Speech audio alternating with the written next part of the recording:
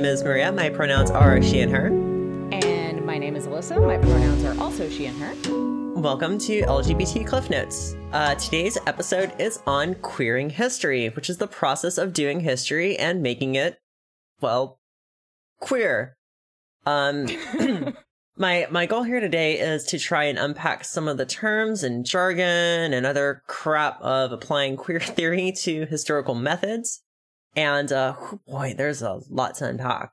We're not going to go too deep. It's going to be like a surface level sort of analysis. But, you know, if you like, you can think of this as my counterpart to Alyssa's methodology episode we did way back at the beginning.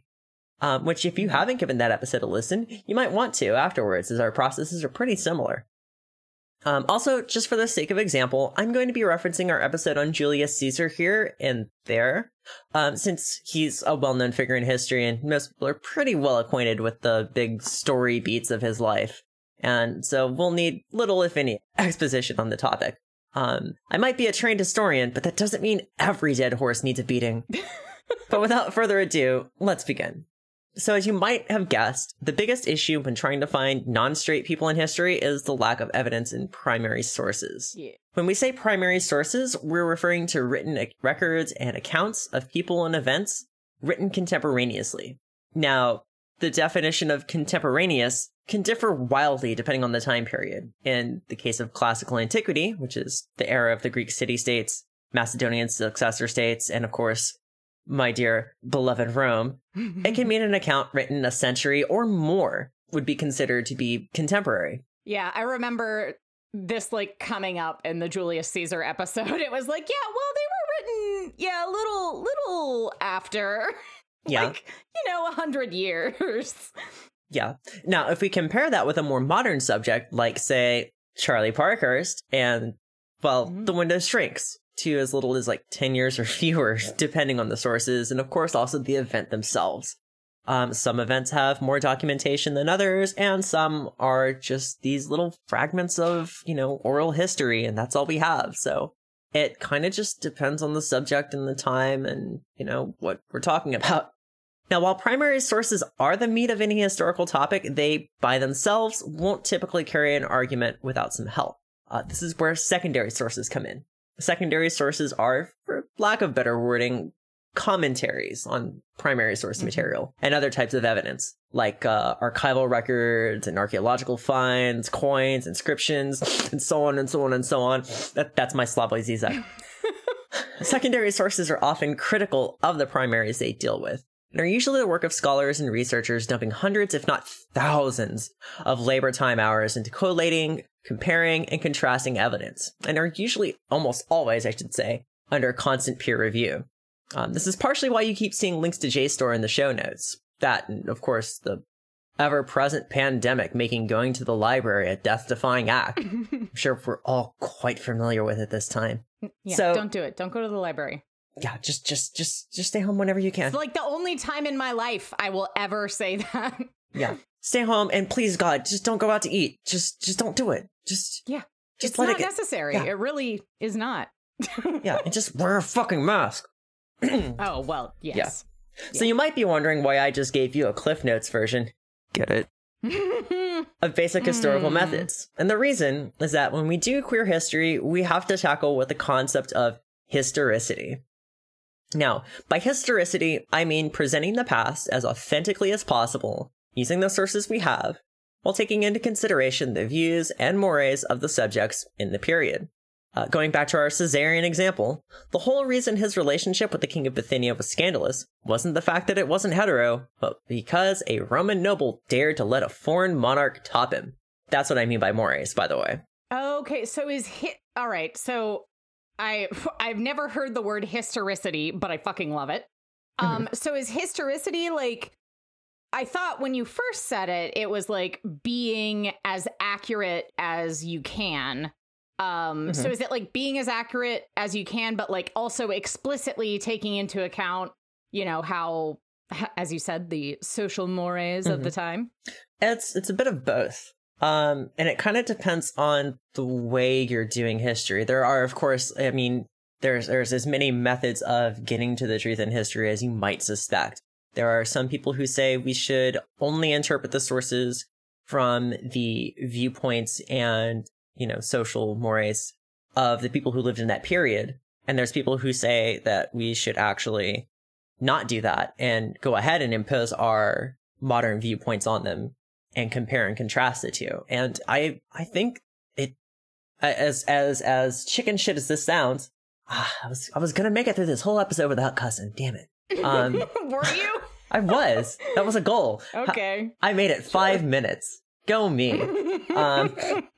But as cowardly as I think it sounds, I think the truth is in the middle. I think sometimes you have to do some stuff unhistorically. We'll actually get into that later here. Oh. But for the most part, I think we should try to keep in mind, the zeitgeist of the period when we start doing our judgments on these long dead figures and all that. I mean, I think it's one of those things, like, again, it probably depends on the historical period. So I wouldn't, right? Like, the thing that I'm thinking of is much more recent. So when people want to talk about, like, oh, well, owning slaves was just normal in America. So, like, it wasn't, they weren't doing anything wrong because that was what was normal at the time.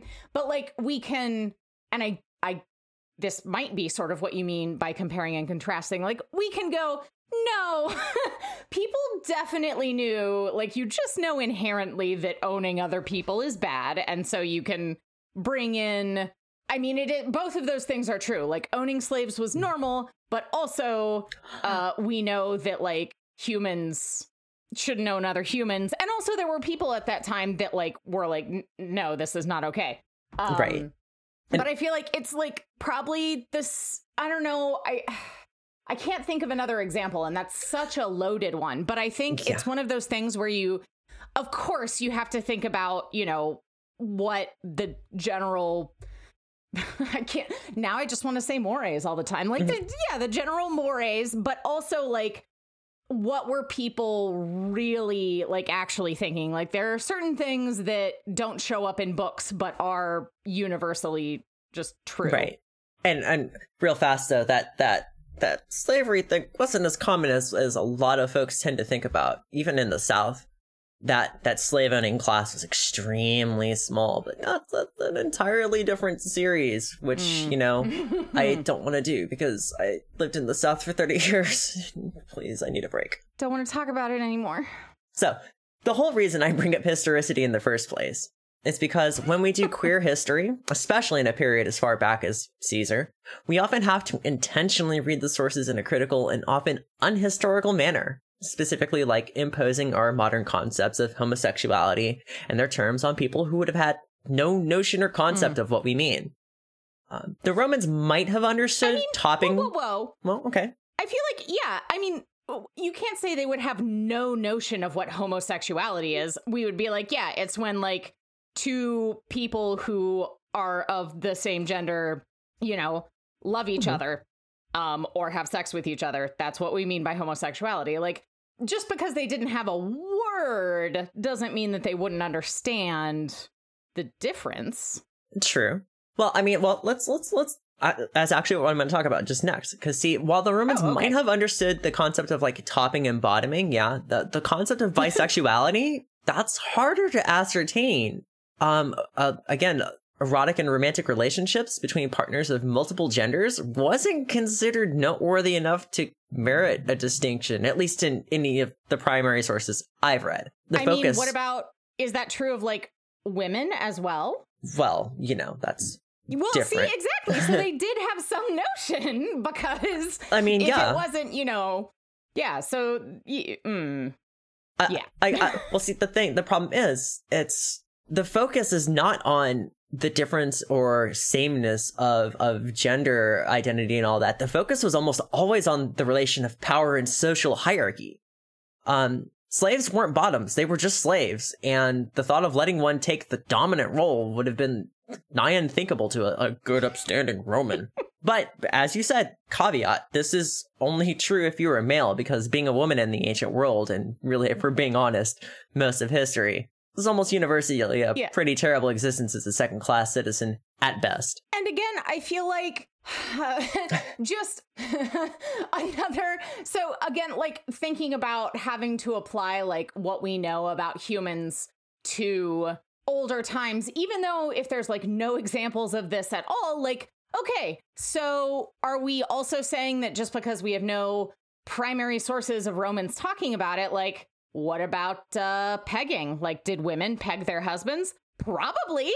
I mean, you know, if we know that like men are having butt sex, why wouldn't they sometimes be asking their wives to take a role? Like, I think a lot of this stuff would not have been talked about, but like, you know, being humans and thinking about sex a lot. And especially if you're like having, you know, a lot of like two people with penises sex, like, I don't know. I just, yeah. I mean, I'm not trying to say that like there weren't terms for this. I mean, we know there were terms for it. Most of them are derogatory and really shitty, but there were terms for it. Again, refer to the Caesar episode. Right. But what I'm saying and what I'm kind of getting at here is that while yes, these activities certainly did happen. I mean, people fuck. It's understood. We've already broken the dam down, so I'm gonna go ahead and just do it. People fuck, and that's just all there is to it. And going back to your question, or not question, but statement regarding like pegging, like there are instances, and I want to say like either Euripides or Aristophanes, where they talk about, you know, strap-ons being used. And yeah, so that was totally happening. Yeah. So someone probably got pegged in the ancient world and was like, this is actually pretty good. At least several people. At least I will safely say at least a dozen people in history got pegged. You can quote her me. On that. Dozen pegged Romans. So yeah. Now, the kind of moving on a little bit here, the imposition of this terminology that we're using here, while it's a little unhistorical, it's not the only unhistorical thing we have to do in cases like this. And the reason it's unhistorical is simply because of the nature of the writer's moralities. Often any such displays of homosexuality would have been scandalized if they were even mentioned at all. We have no way to say with any foolproof certainty how prevalent bisexuality was among the Roman nobility, simply because it just wasn't talked about. Our only real glimpses into it... Sorry. No, go ahead. We can't really say that about modern day people. Like, exactly. We still can't pin down rates of like how many people are actually bisexual. Who knows? Yeah. Many. More than we think. Hell, we're having arguments now on what that word even fucking means. Which is... Oh, Lord. I don't want to do that episode, but it's gonna have to happen at some point. Really? I mean... okay. But... Again, just focusing just on the Caesarean, like, example that we're using here. Our only real glimpses into the frequency of, like, you know, same-sex relations in the Roman world are coming from sources like satirists and moralists and Christian writers who were claiming the promiscuity and defective morality of their pagan ancestors, and that's why we can't have drums in church. No, really. What about, wait, don't we have, like... tambourines in church? Tambourines are drum-like. They've got that stretched skin across a wooden frame. Schismatics. What are you doing to the I'm just kidding. Yeah, no, for like millennia, like drums and bells and flutes were just not allowed. Singing was, though, and that's why the white choirs exist, and the organ's different. Church history is interesting. Huh. Okay. And it being a reaction to paganism is a very fun way to look at the early church. But more importantly... I think it's an accurate way to look at the early church. Oh, definitely. Fun and accurate. What could be better? However, we do have one source of this sorts of evidence, and their brothels in Pompeii and Herculaneum, and their little menus on the ceiling, which are very explicit. Oh my God, how did I not? Oh, that's wonderful. But again, even then we have to remember hierarchy. Are you putting can we have these in the show notes? I want to see a brothel menu. I will go ahead and throw up brothel menu in the show notes. As you can have little for fucking first millennia whorehouse painting as a treat. Yay! This episode is going places. I love it.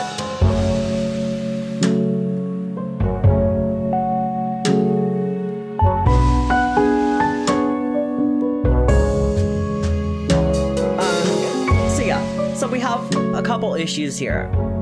We have a lack of textual evidence for things that almost certainly, like I say almost certainly, because, you know, we have to use our couching terms from the last episode. These things did happen. We know this happened. We know for a fact this happened, but we don't have any textual evidence in except for a handful of cases. So we're left with a conundrum. How do we present a topic that went unrecorded, often intentionally, and has little textual evidence, while backing it up with as much information as possible? It's a fine line to walk, and very easy to slip one way or the other into the calcified heteronormativity of the past, or the modern practice of imposing queerness on everything, which is fun, don't get me wrong, and I love doing it, but it's not always authentic. Sometimes we get lucky with a Hadrian who very clearly likes dudes a lot more than women. But usually we have to settle for an Elagabalus, episode forthcoming, who was so hated by the literary class that we can't tell what's authentic and what's slander, because it's all it's all attack pieces. That's all we have about Elagabalus are from writers who are very much unsympathetic and dislike Elagabalus. And the lack of me using pronouns here should be a guess as to why. Oh, nice! I was going to say, are you just trying to say Elagabalus as much as possible? Elagabalus. I mean, yeah, that too, but also it's a good name. I like that name. Maybe I'll name my next cat that Elagabalus. Elagabalus, you stop that right now. That is a good name for a cat. But even if we do have a clear, cut and dry case of good, upstanding gayness, we still have to be kind of careful in how we treat the subject. Upstanding gayness. Let's change gears. Just for a second, let's change gears and look at Charlie Parkhurst again. Yay! Here we have a pretty textbook trans man who was regarded as being male and would have said as much and probably fought anybody who said otherwise. Can we call him a transgender man? I say yes, of course, but that opinion isn't necessarily universal, even among queer historians. Charlie probably wouldn't have called himself that.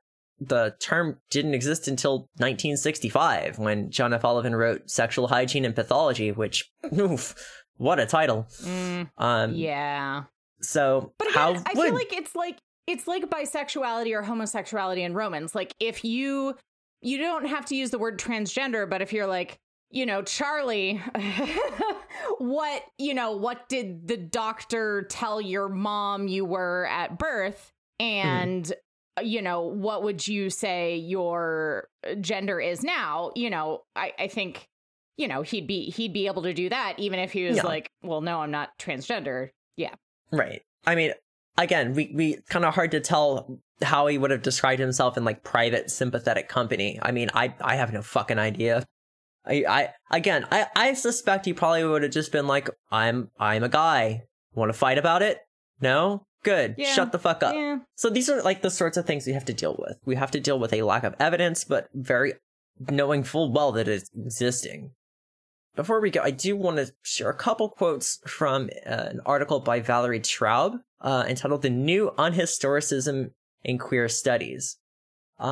Which, while a fun read, is also just dense with jargon. I will include it in the show notes. It's available on JSTOR for free, so if you have a JSTOR account, go look at it. And if you don't... Speaking of jargon, I love we've got historicity and unhistoricism, which are two words I didn't know, but are great. So yeah, here's just a little snippet. So...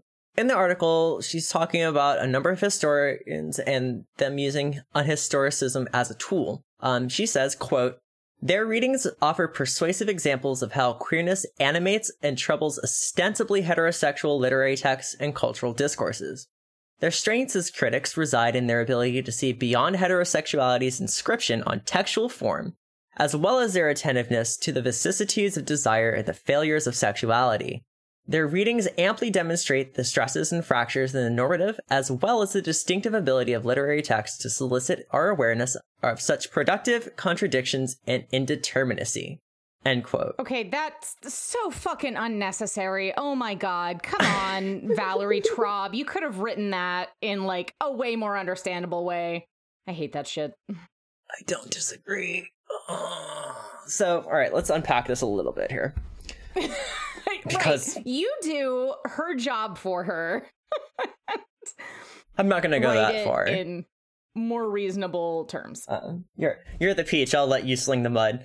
Well, I mean, I don't know. I don't support in any field. People should say what they mean as simply as possible. You know, I think an intelligent person should, with like a minimum amount of looking up words, be able to understand what you're saying. And like, there's way too many. I'm looking at this. There's like all these 3-syllable and 4-syllable words that are just like super unnecessary. Yeah. I mean, I get it. Yeah, it's fun. It's fun to pull your lexicon out and hit people with it from time to time. But I mean, this is a little more fusion for me.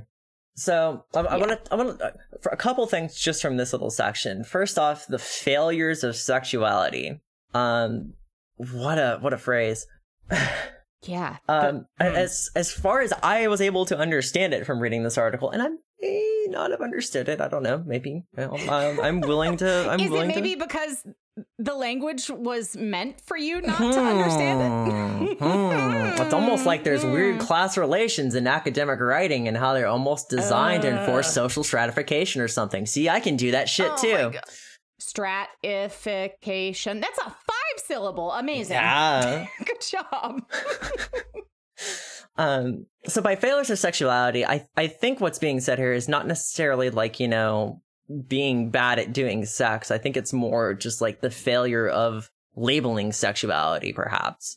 Like bisexual does not mean the same thing for every single person necessarily. Just like, you know, transgender doesn't mean the same thing, et cetera, et cetera, et cetera, et cetera. Again, though, if you just, and I mean, actually, I still do this in the present day. Like, I will generally just say gay, but if it's like, I don't know, like if I was at a seminar specifically about sexuality, like I don't think really any of these very common shorthand terms we use, they're good for just like a quick, you know, I don't know, when you have to, but like I much prefer to describe like both my gender and sexuality in like a phrase or short sentence. Because I think that people have, you know, so much the one word, whatever it is, gay or bi or trans, like people have certain preconceptions about those things. And if you just use a short sentence or phrase instead, then there's no like preconception. And so it doesn't go through the filter of like them thinking they know what that is. And, you know, you can just say it more directly. Yeah. Yeah. I do want to say, though, I do agree with her when she says that like this tool, this tactic of intentionally eschewing historical, like, what's the word I'm looking for here? Like analyses, I suppose, can be used to get like break the chains of heteronormativity, as it were. I agree there. I do think it is, in fact, a very strong tactic, as it were. Maybe you don't do it all the time, but it's definitely something to keep in the toolbox. She does go on later to conclude, quote, resisting unwarranted teleologies. We don't need to do that. Oh my fucking God. Oh, you're gonna hate this. You're gonna fucking hate this. Resisting unwarranted teleologies while accounting for resonances and change will bring us closer to achieving the difficult and delicate balance of apprehending historical sameness and difference, continuism and hilarity that the past, as past, presents to us. The more we honor this balance, the more complex and circumspect will be our comprehension of the relative incoherence and relative power of past and present conceptual categories, as well as of the dynamic relations among subjectivity, sexuality, and historiography. End quote. Jesus fucking Christ. I'm gonna like, I wish I had seen these quotes beforehand and then quickly come up with like a much simpler, better way of saying it just to put it in here, because no, resisting unwarranted teleologies while accounting for resonances, like so unnecessary. There's a million better ways to start that sentence. I'm actually kind of glad I didn't let you see these beforehand, because like I this raw reaction, this visceral it's good. I like it. It's nice to not be the only one. Oh. Yeah, well, usually I fight against it in like God, what do I want to call it? Like scientific in like a chemistry or biological sense, scientific papers where I'm like, okay, it's the same shit. Like a lot of times and you don't run into it as much with PhD students, you still do. But especially like undergraduates, when they write shit, you're just like, no. And so, yeah, I really hate seeing that in papers. And I do actually, when I write my stuff for publication, I have people who are not in my field read it to make sure it's understandable. And I wish that was like a standard practice. Yeah. Like everyone should be trying to write to, like, yes, an intelligent audience, but not specifically for your field. Like, you know, yeah. Yeah, it's a pet peeve for sure. I have a long-standing grudge against people using way more complex language than is necessary. I'm again inclined to agree. I will play devil's advocate a little bit here and say, like, you know, this is a publication meant for people whose whole field is like, you know, queer studies and stuff like that. So I'm sure if you're dealing with this jargon on a daily basis, it's a lot less intimidating.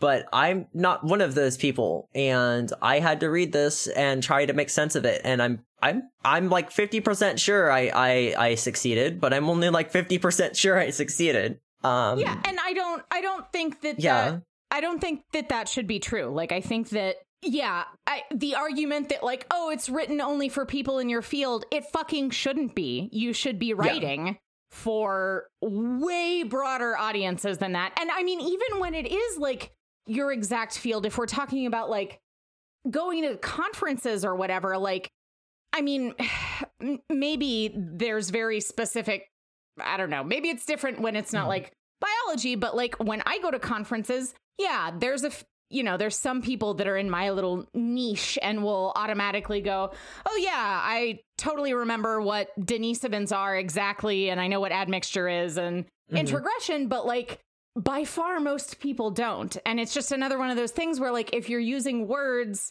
that people have to guess at, they're like missing your message, and maybe they have other ideas about what those words are, and like, so just use simpler language and explain.